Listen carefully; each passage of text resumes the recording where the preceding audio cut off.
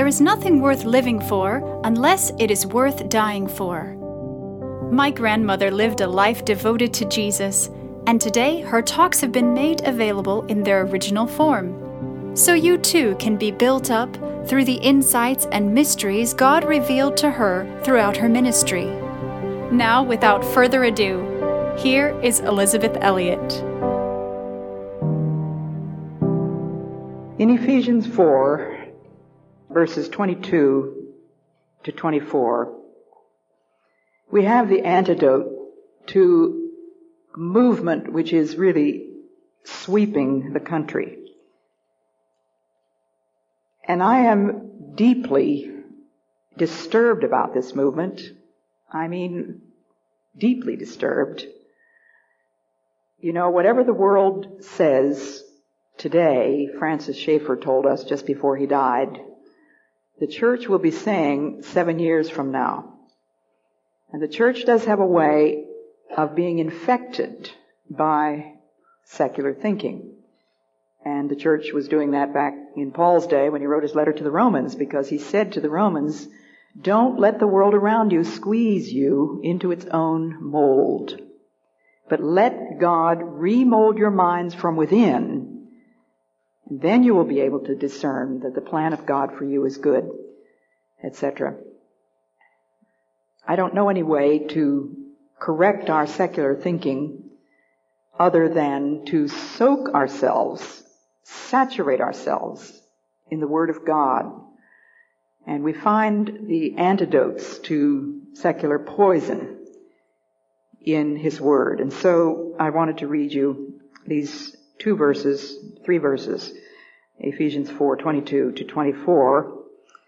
You were taught with regard to your former way of life to put off your old self, which is being corrupted by its deceitful desires, to be made new in the attitude of your minds, and to put on the new self, created to be like God in true righteousness and holiness.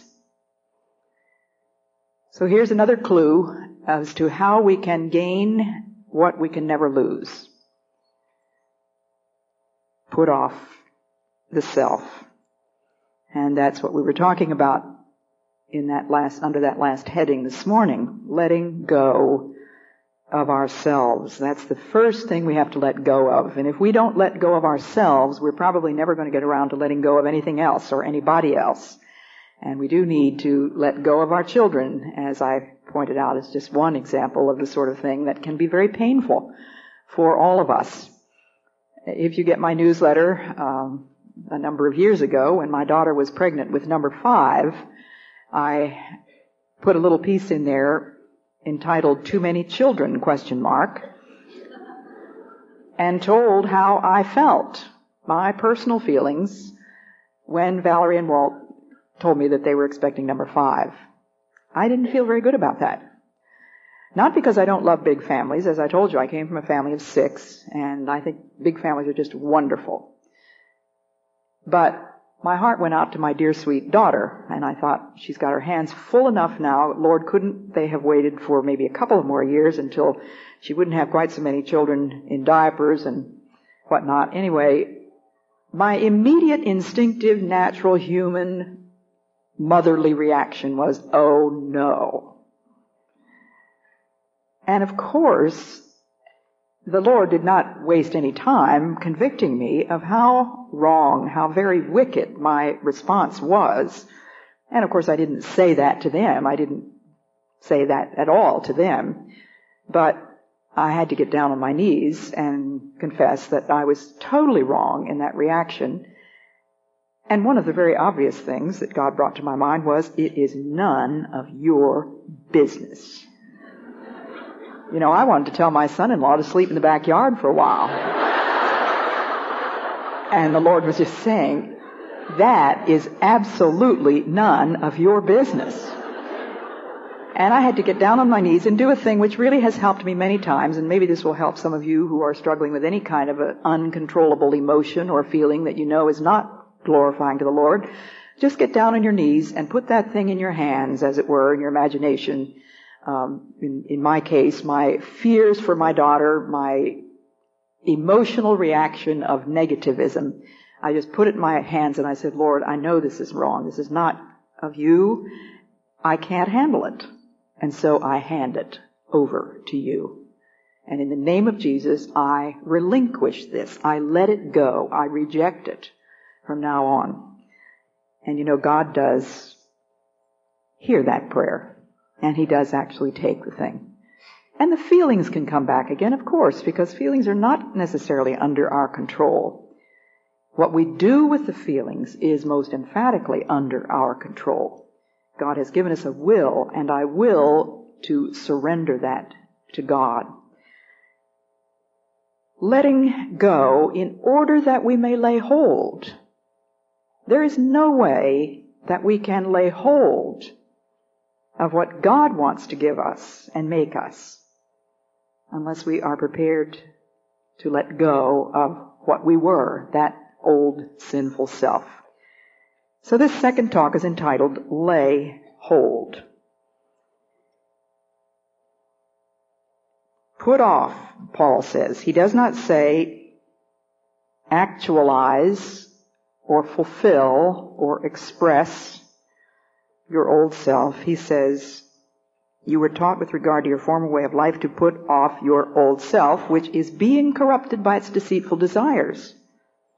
The old self is always being corrupted by its deceitful desires. And we have to continually surrender it over to God. Whenever we become conscious of that warfare that Paul experienced himself in Romans 7, Paul, that spiritual giant, that intellectual giant, said, the good that I would, I do not, and the evil that I would not, that I do. Who shall deliver me from the body of this death? I thank God through Jesus Christ. It's only God that can deliver us from our old selves, but you and I have got to cooperate. Now let's get that through our heads. We have got to cooperate. God is not going to wash your dishes for you. You've got to wash the dishes. He has so constituted the world that your hands work. And I met a lady here today who only has one hand. And so I asked her what happened to the other one, and she told me about the accident with the corn machine. And she was so cheerful, and she said she knew it was of the Lord that it happened. But whatever you've got, if it's one hand or no hands or two hands, God has given them to us in order that we may cooperate with Him in the work that He's given us to do. And one of the things that we have to cooperate with Him in is this business of letting go, and that is an act of the will. And I surrender it by an act of my will. Lord, I will to give you these feelings about Valerie, my old self, my hurt, my feelings of rejection, my poor self-image. And I have yet to meet anybody that tells me they didn't have a poor self-image. I mean, talk about a poor self-image. I could go on for an hour and tell you how lousy mine was. I have to let go of that.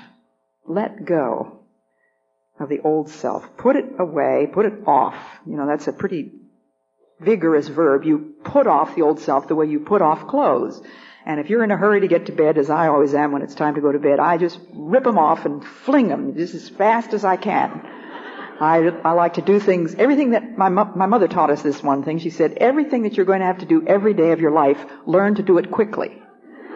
And so I undress quickly, and I dress quickly, and I brush my teeth fast, and I take a bath fast, and I make the bed fast, and all the things that I have to do every day, I try to do fast. When I have to go downstairs to fix lunch, I run down the stairs, and I run back up the stairs, and, you know, all of those things are willed actions, aren't they? But put off the old self, fling it away, just get rid of it.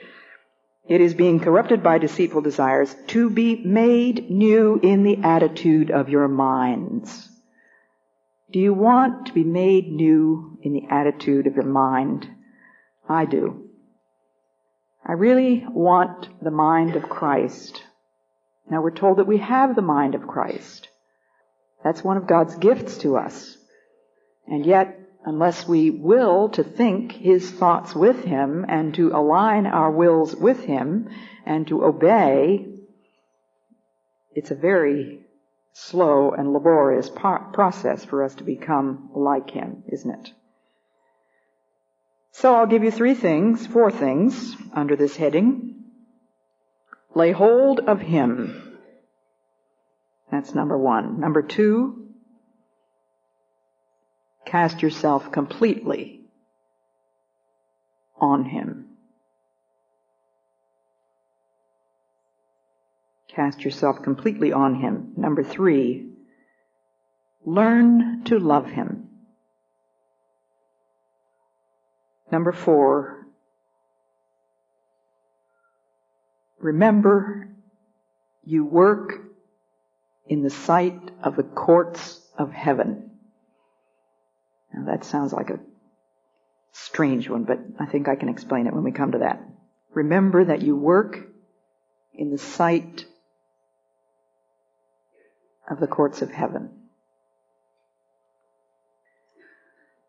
Now Lars, as many of you will have guessed, is Scandinavian. He grew up in Norway. His father was Swedish. That's where the name Gren comes from. And of course Lars is a very common Scandinavian name. But he grew up in Norway and he spoke nothing but Norwegian until he was 10 years old. And just recently, my brother had come across a fascinating book about some of the things that went on in Norway in World War II. So Lars read it and he said, you got to read this. So I was reading it coming out here on the plane. And there's a perfect illustration in this book of the kinds of things that we're talking about today. The book is a true account of the underground resistance movement in Norway against Nazism. And of course, when Lars was growing up, it was under the occupation of the Nazi troopers, the Gestapo. And this story tells about this little transmitter. Lars tells me that it was punishable by death if any Norwegian was found with a radio of any kind, let alone a transmitter. And this young man had built a little transmitter with which he was transmitting news about the movements of the German ships that went by the Norwegian coast. And there was a small group of people who knew about this transmitter. And of course it was a very secret and a very, very dangerous and risky operation. And it says that what they wanted was a way of fighting the enemy in this sphere without either Germans or Quislings. The Quislings were the disloyal Norwegians who went over to the Nazi side during the occupation. So they wanted to fight the enemy without the Germans or the Quislings being able to recognize their opponent, even though looking at him in broad daylight. And they thought of a plan, a fantastic, sinister plan. If it was to be implemented, one of them must take upon himself a burden heavier perhaps than any man could bear. And it was Gunvald whom in the end they asked to bear it. None of the others would have refused to take the same appalling risk and strain if the choice had fallen on him, but there could be no other choice than Gunvald, because his farm was the base, and mentally he was best suited to play the part of a Nazi. Gunvald was to become a Nazi, to go openly into the enemy's camp and wage a secret, lone struggle to bluff the Germans, and if possible, get from them the details of what they had discovered about the resistance, warn those in imminent danger of arrest, and spy out the Quislings and what they were up to. But first and foremost, the object of the plan was to provide the Hella transmitter. Hella was the name of the little place where this transmitter was, to provide it with effective camouflage. Gunvald was to become Judas. He who had always been anxious lest his fellows should dislike him, who could not bear quarreling and was always the first to hold out his hand and offer to make it up, and had never had the offer refused, he, of all people, now had to act the part of a traitor. If he acted well, he would be ostracized and hated. And if he did not act well enough, his life would be forfeit. One miscalculated sentence, one wrong expression on his face or in his eyes might be enough to make the Gestapo suspect. And then a few pages later it tells about the agonies that he went through, realizing the pain that his apparent traitorship was causing his mother. And it was impossible to let her know what was going on. It was the thought of his mother that grieved him most. News of her son's death would have been easier for her to bear than being told that he had become one of those who were betraying their country. Yet he could not divulge his secret, even to her. No one outside the few who had helped the plan must know of it. If he was to succeed in his dual role, he must even exploit his mother's despair and shame as part of his cover. Indeed, he must try to fill her heart with hatred of him and make her tell all and sundry that she no longer had a son. Then, when everyone had turned their backs on him and wished him dead, perhaps the transmitter would be able to work for a few more months. And to him, that was everything. And it was through the work of that tiny little transmitter hidden in the attic of a farmhouse in a remote valley in Norway that the biggest German warship, the Bismarck, was sunk, which was a staggering blow to Germany at the time. Now, why do I give you this story? Isn't it clear that he had to give up his right to himself? He had to give up even his mother's confidence and the confidence of all his friends. He was literally spat on when he walked through the streets of his own village by the people he loved, in order to make it possible that the little transmitter would be able to transmit messages to England. And England, of course, was in contact with all the Allied forces. It was an act of patriotism. It was to save his beloved country. And as I said in this morning's talk on letting go, it is a dangerous relinquishment with a clear purpose. In order to lay hold on God, you and I have got to be willing to pay the price, no matter how painful that may be, and I don't think any of us is likely to be asked to pay the price that Gunvald had to pay. We have to pay the price of giving up our right to ourselves. And Jesus said that very plainly when he called his disciples. He said, if you want to be my disciple, if you want to be, he wasn't coercing anyone. There are other rabbis to follow. But if you want to be my disciple, the first condition is give up your right to yourself. The second is take up your cross. And the third is follow me. Now, why would anybody do that? Why would anybody give up his right to himself? Can you imagine selling that notion in the 1990s? What do we hear on all sides? You've got to fulfill yourself. It is your life. It's your body. You have a right to do what you want with it. If it feels good, do it. Don't become dependent on anybody else. Actualize yourself. Express yourself. You can take all kinds of courses and seminars, and there are thousands of books on how to build up your self-esteem. So how can we say, give up your right to yourself? How can you say, deny yourself? Which is another translation of the same passage. Deny yourself. Say no to yourself.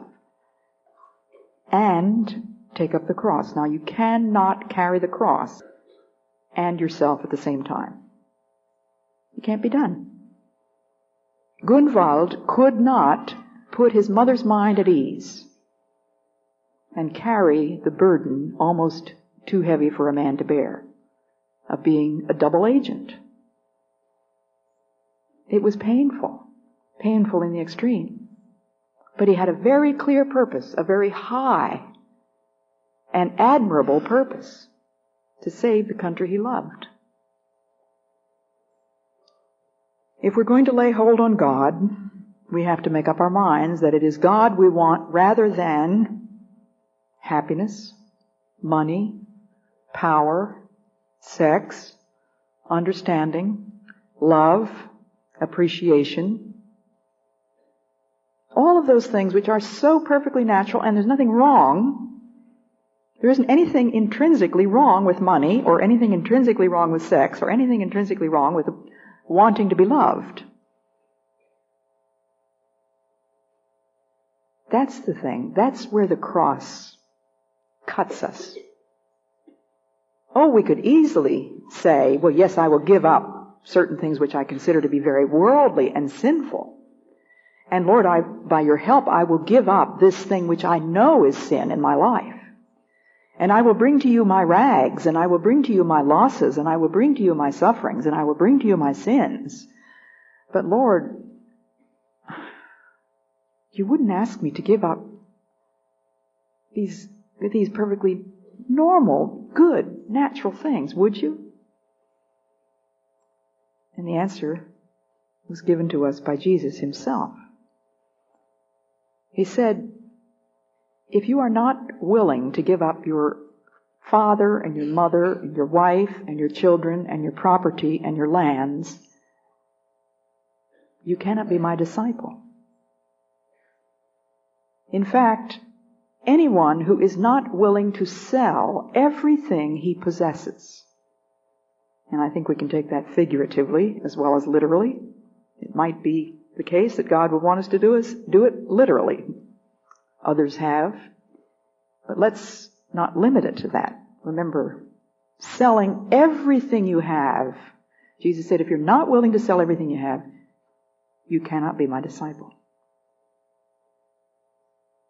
Is that a bid for popularity?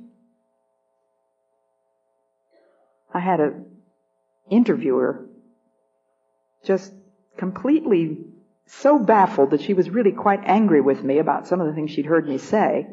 And she finally said, well, Elizabeth, she said, do you really expect to sell that kind of stuff in this day and age?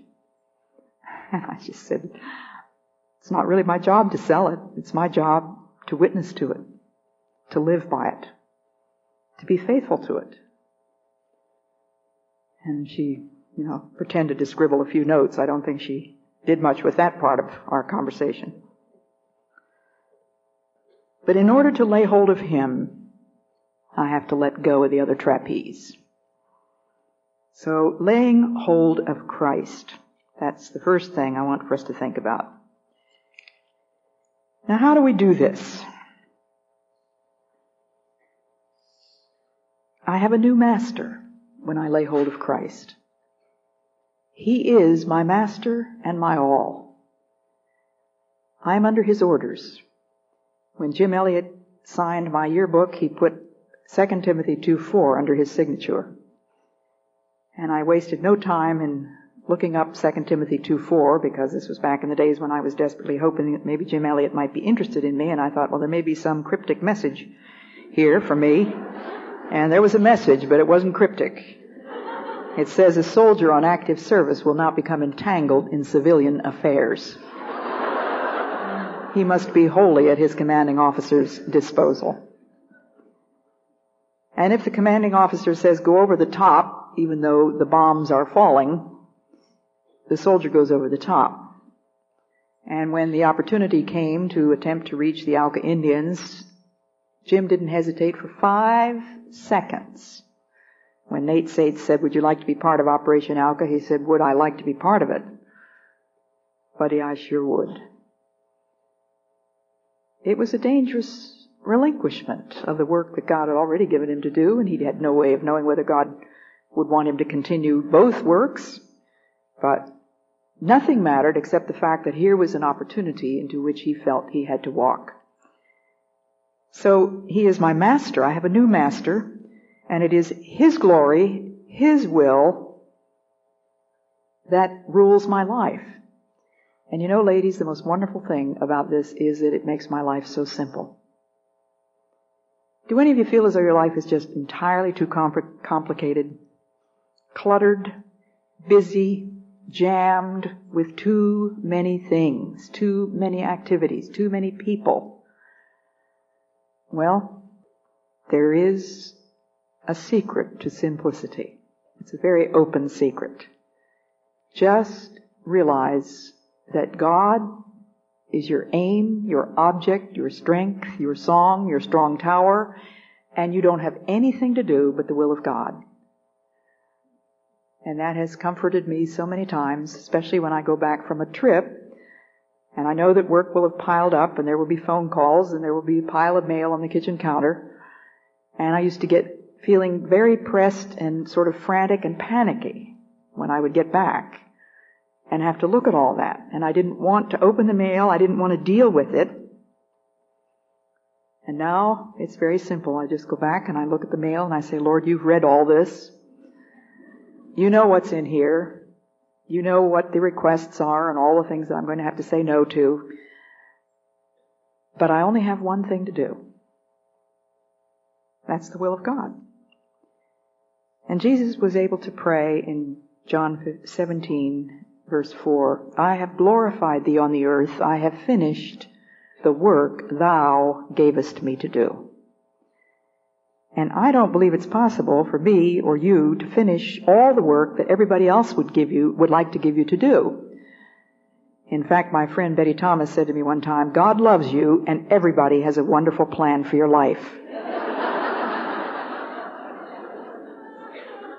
But I just want to be able to pray that prayer. I have glorified thee on the earth. I have finished the work thou gavest me to do. So just ask the Lord to help you one day at a time. And just a week or so ago, I talked to Valerie. She called me early in the morning, and she said, Mama, just pray for me about all the things that are on my schedule today, because in addition to having her 7 children, I don't know if I mentioned this morning, but she does homeschool all the school-age children, except the oldest. He has now started high school. He's 14. But being a pastor's wife, there are phone calls and the doorbell rings and there's the usual laundry and cooking and cleaning and taking care of the nursing baby and teaching the children in their schoolwork and everything else. So she said, I just have to, every now and then during the day, I just have to drop down on my knees and say, Lord, what should I do next? It's not that she doesn't have 25 things that she thinks need to be done next, but just help me, Lord, show me. And that morning, she said, I just did that this morning just before I went downstairs to start the breakfast. And I said, Lord, I really don't know which thing should be first after the necessary things like breakfast and washing up the dishes. And she said, the Lord just made it very clear to me that I needed to help little Jim with his reading. Jim is 7, and he needed some help with his reading. And that works. You only have one thing to do, and it's the will of God, and that's one thing at a time. He never gives you 2 things at once, unless He gives you the power to do 2 things at once. And He never asks you to do anything for which He doesn't give you the power. God's command is God's enabling. So I see this business of laying hold on God and being a cooperator with Him as a privilege, a share in the work of my Heavenly Father. It's heavenly work in an earthly setting. Do you mean to tell me that cleaning a sink is heavenly work? Yes, that's exactly what I mean to tell you. That is exactly what I mean to tell you. And let me read you just a little poem that somebody sent me not very long ago. When I want to do only great things for you, make me willing to do small, unnoticed things, too. When I want to do what the world will acclaim, make me willing to do what will lift up your name. That's by somebody named B.J. Hoff. I have no idea who she is or who he is. I'll read it again. When I want to do only great things for you, and who of us doesn't have spiritual ambitions, make me willing to do small, unnoticed things, too. When I want to do what the world will acclaim, make me willing to do what will lift up your name. So if I'm going to lay hold on Christ, I must make Him my master. He must be Lord of my life. If He is not Lord of my love life, as I've said in my book, Passion and Purity, He is not Lord of your life. It's His glory and His will, and it will be gained only by His power, by His blood, by His daily sustaining and always enough grace, that all-sufficient grace. And I'd like to ask you this afternoon, do you really think He's real? Do you really think He's up there listening, watching? Is He with you? Is He inside you? My Bible tells me He is. Somebody asked me what all these books were about. And I said they're all about the same thing. Every book I've ever written is about two things. It boils down to trust and obey. Trust and obey. For there's no other way to be happy in Jesus but to trust and obey. And as far as I can see, that really sums up the Christian life. Trust Him. Cast your life upon Him. That's the second point now.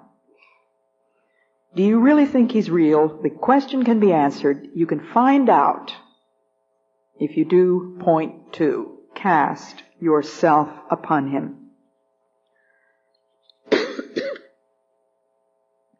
Cast yourself completely on His mercy. And it is not until you have completely flung yourself away, let go of the trapeze, flown out there into space, that you will really find out how solid that rock is. You can't know without obedience. It's only the person who has made up her mind to do what He says. So you just cast yourself upon Him, you let go of yourself, you fling yourself into the everlasting arms, and every morning it's a good idea, I think, to make a fresh act of commitment. You can do it once in a lifetime. You can say, Lord, I'm all yours. Here I am, all of you, all of me for you forever. And that's a surrender, a commitment. Maybe some of you have done that in a deliberate going forward in church, or getting down on your knees, or signing a pledge in your Bible or something like that.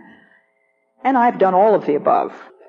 But daily, I have to make that fresh commitment to remind myself. It's not that God needs to be reminded, but it helps me to bring myself into His presence, just quiet myself before Him, and acknowledge once again, Lord, I'm your servant.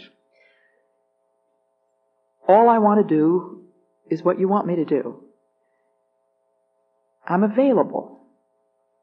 Just as Mary said to the angel, behold the handmaiden of the Lord, let it happen as you say. Be it unto me according to your word. Anything you say, life or death. And I mentioned this morning old age. You know, to me, being 65 years old is absolutely thrilling, because it is the official old age in this country. But it's also the will of God. It is the will of God. God didn't ask me if I wanted to be born in December of 1926. It was God's will. And so this is one of the terms of my life, and I thank Him for that. And so I commit myself and I say, here I am, Lord, all of me for you forever. It doesn't make any difference what happens to me today. And only you know what's going to happen. You know what's on our schedule. And Lars often prays this when we pray together after breakfast. He'll say, Lord, you know the things that we think we need to get done today. You also know the things that we don't know that will be coming in today, in the mail or by the phone or by somebody ringing the doorbell. Help us with all of them. We're yours. It's so simple. And when there's a moral decision to make, 99 times out of 100, we know exactly what God wants us to do. The only reason we go to counselors and call up 39 of our closest friends is because we want to hear somebody tell us to do what we want to do. Am I right? Am I ringing any bells out there? My son-in-law is a preacher, as I told you, and he got a phone call from a man from another church, and he said, I need to talk to you, preacher. Can I come and make an appointment? And so they did, and the man came, and he started his long, sordid story, which my son-in-law could guess the end of long before the man got to it. It turned out that he was in love with somebody else's wife, and of course this man himself had a wife and children, and the lady that he was in love with was married and had children as well. So after an hour or so of all the gory details, he finally finished his story, and he sat there, and my son-in-law sat there in silence, and finally said to the man, is that all? And the man said, well, yeah, I mean, that's a lot, isn't it? And Walt said, but didn't you tell me on the phone you had a problem? And the man said, well, yeah, I got a problem. Walt said, you haven't told me what the problem is.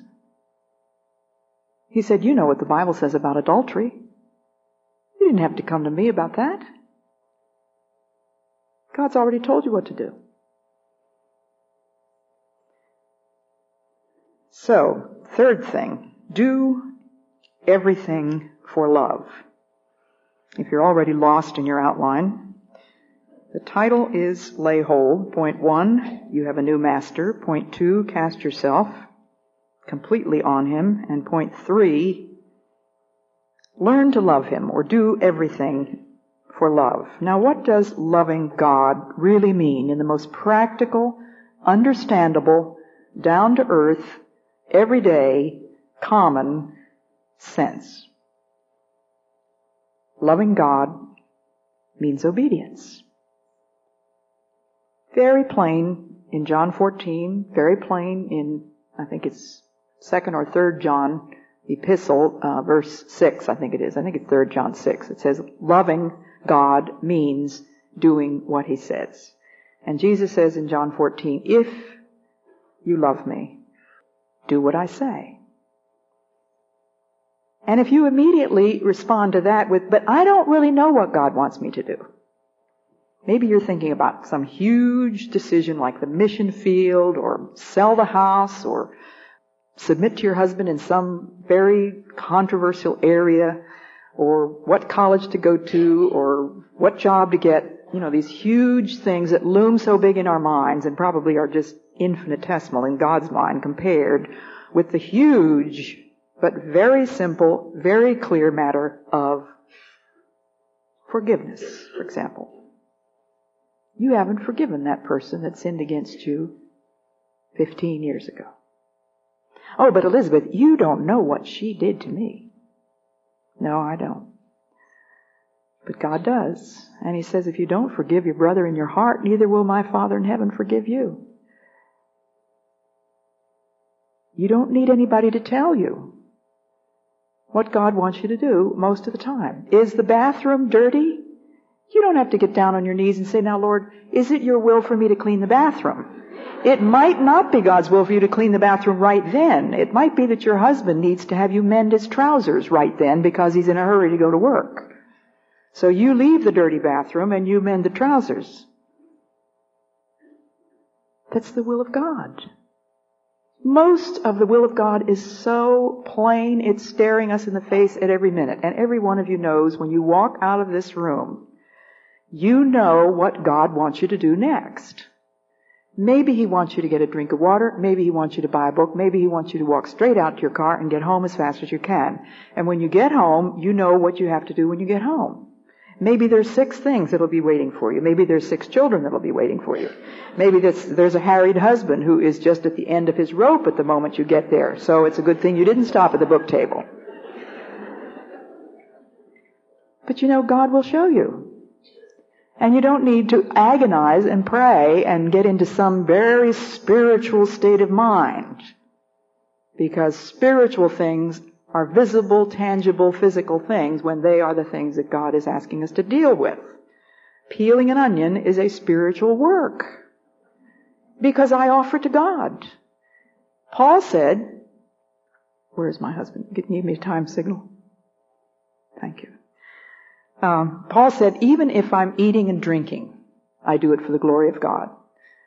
Now, when you're eating and drinking, you're doing something only for yourself, aren't you? It's not going to do anybody else any good. And there's no merit whatsoever. There's no virtue in eating and drinking. It's just something you have to do. And if you can do that for the glory of God, certainly you can peel an onion in order to make that delicious stew that your husband loves. For the glory of God. And as for wiping little messy noses and washing dirty diapers, think about Mary. She was willing to do that for the Son of God. And Jesus said, inasmuch as you've done it for one of the least of these, my brothers, you've done it for me. So do it for love. Loving God means doing what He says. Dishes, diapers, dust, dirty laundry, duty. Do it for God. And if you do it for your husband, you are doing it as to the Lord. And number 4, this most baffling one, I'm sure, in your outline. Before all heaven's court we work and we fight. Now, where did I ever get this idea? Well, straight out of Hebrews 12. Surrounded as we are by this great cloud of witnesses, referring to Hebrews 11, where all those great witnesses to faith are enumerated, from Adam and Noah and Abraham and Moses on down to David and Gideon and Samson and Barak and those who are not named who were sawn in two.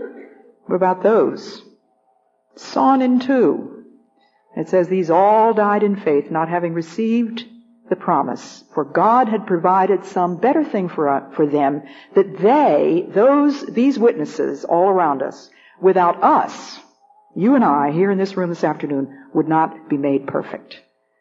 And it's too bad there's a chapter break in there, but it goes right on to say, therefore, let us run with patience the race that is set before us.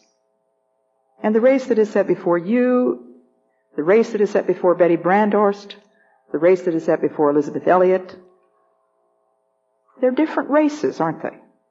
But all of us with the same goal, the same source. Jesus is the source and the goal, the pioneer and perfecter, the author and the finisher of our faith. Let us run the race that we have to run, remembering the courts of heaven. And there are times when I'm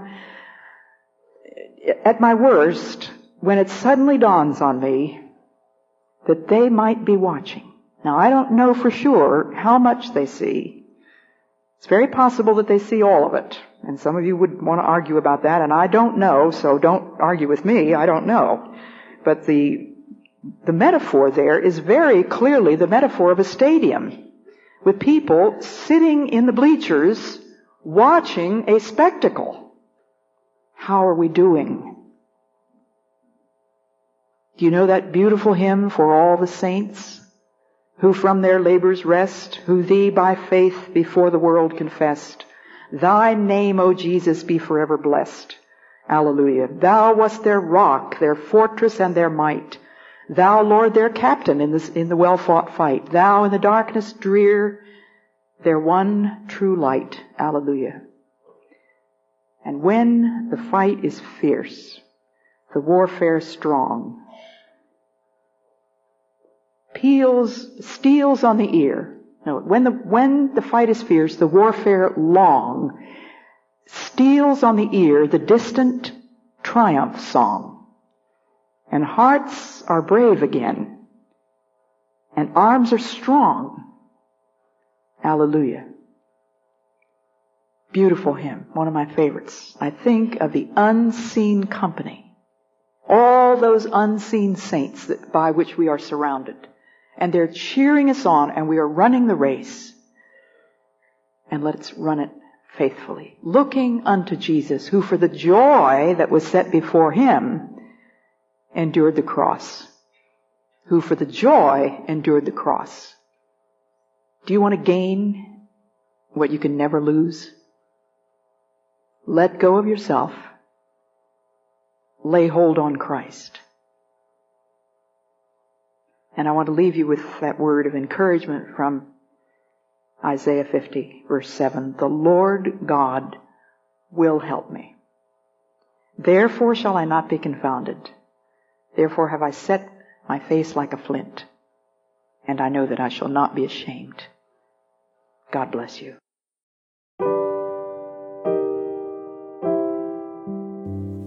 I pray you've been encouraged and inspired by what you've heard today, and will keep joining us here and on social media for My Granny's inspiration. Until then, remember, the eternal God is your refuge, and underneath are the everlasting arms.